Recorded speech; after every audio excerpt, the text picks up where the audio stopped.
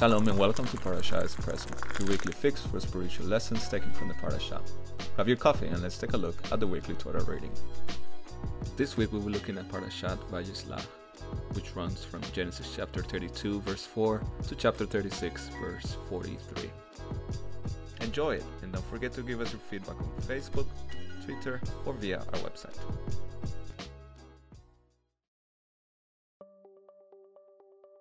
Life is not a bed of roses, nor is it a box of chocolates, despite Forrest Gump's famous comment. It's not a walk in the park, nor is it any of the many other cliches that people have coined over the years to describe their lot on the planet called Earth.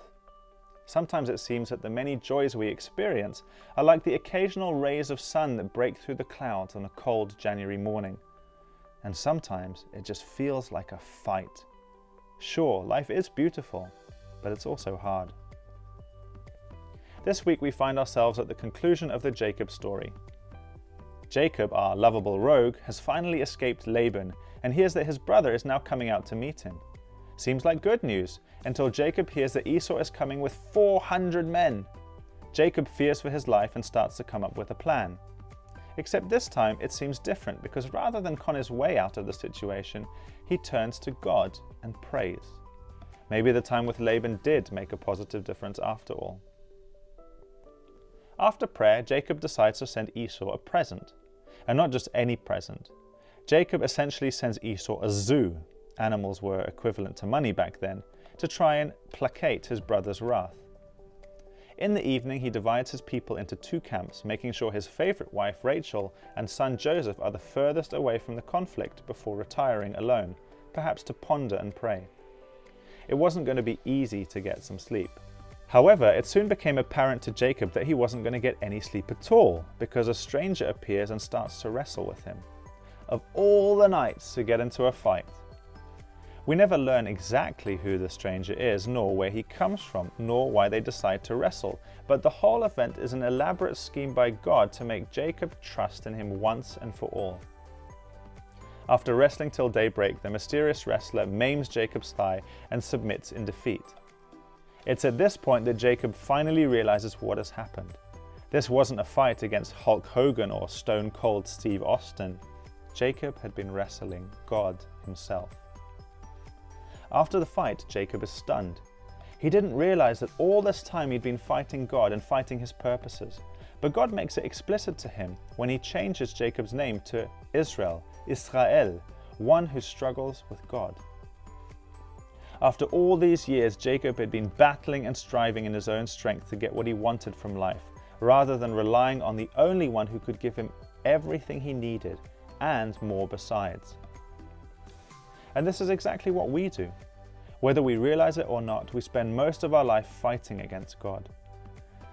He has a wonderful plan for our lives, but we choose to reject it and reject Him in favor of what we think we want and what we think is good for us.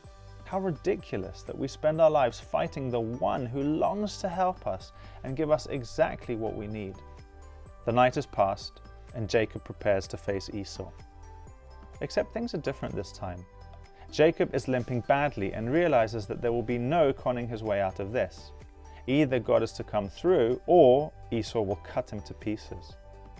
When Esau arrives, we learn that God has already changed Esau's heart, and they reconcile and embrace. All those years that Jacob had been with Laban, God had been answering his prayer from the night before. No need to fight, no need to con, no need to struggle. But that's far too easy, you might say. It's actually not. It's much easier to be a control freak and fight your way through life trying to work everything out for yourself than it is to trust that the God who made the universe would be intimately interested in every facet of your life. And not only that, but that He would actively intervene and arrange everything to work for your good. Not what you want, but for your good. God eventually had to put Jacob into a position where Jacob had to trust Him. He had no choice. Hopefully, God doesn't have to do the same to us. With a brief but somewhat horrifying intermission at a town called Shechem, the artist formerly known as Jacob arrives at Bethel and vows to serve this God who has been watching over him the whole time. The scene draws to a close with good news and bad news.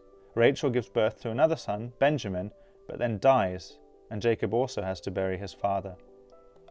The main part of Jacob's story is over, and next week we shift to another protagonist. We'll have to wait a while for the final act in the Jacob extravaganza. I don't know what your life has been like up until this point. I'm sure we've probably had very different experiences to each other.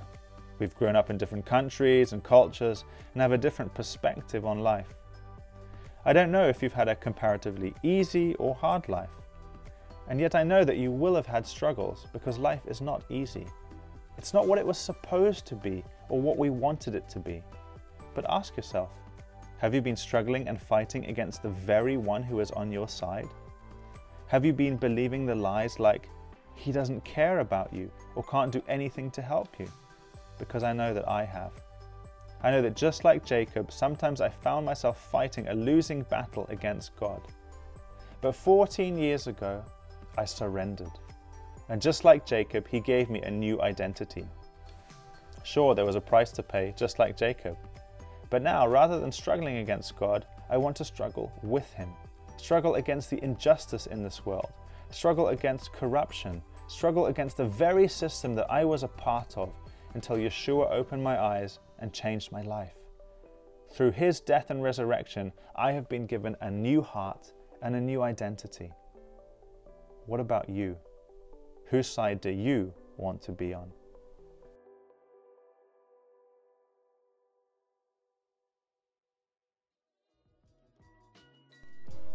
That's it for this episode. We hope you enjoyed our Parashah Espresso.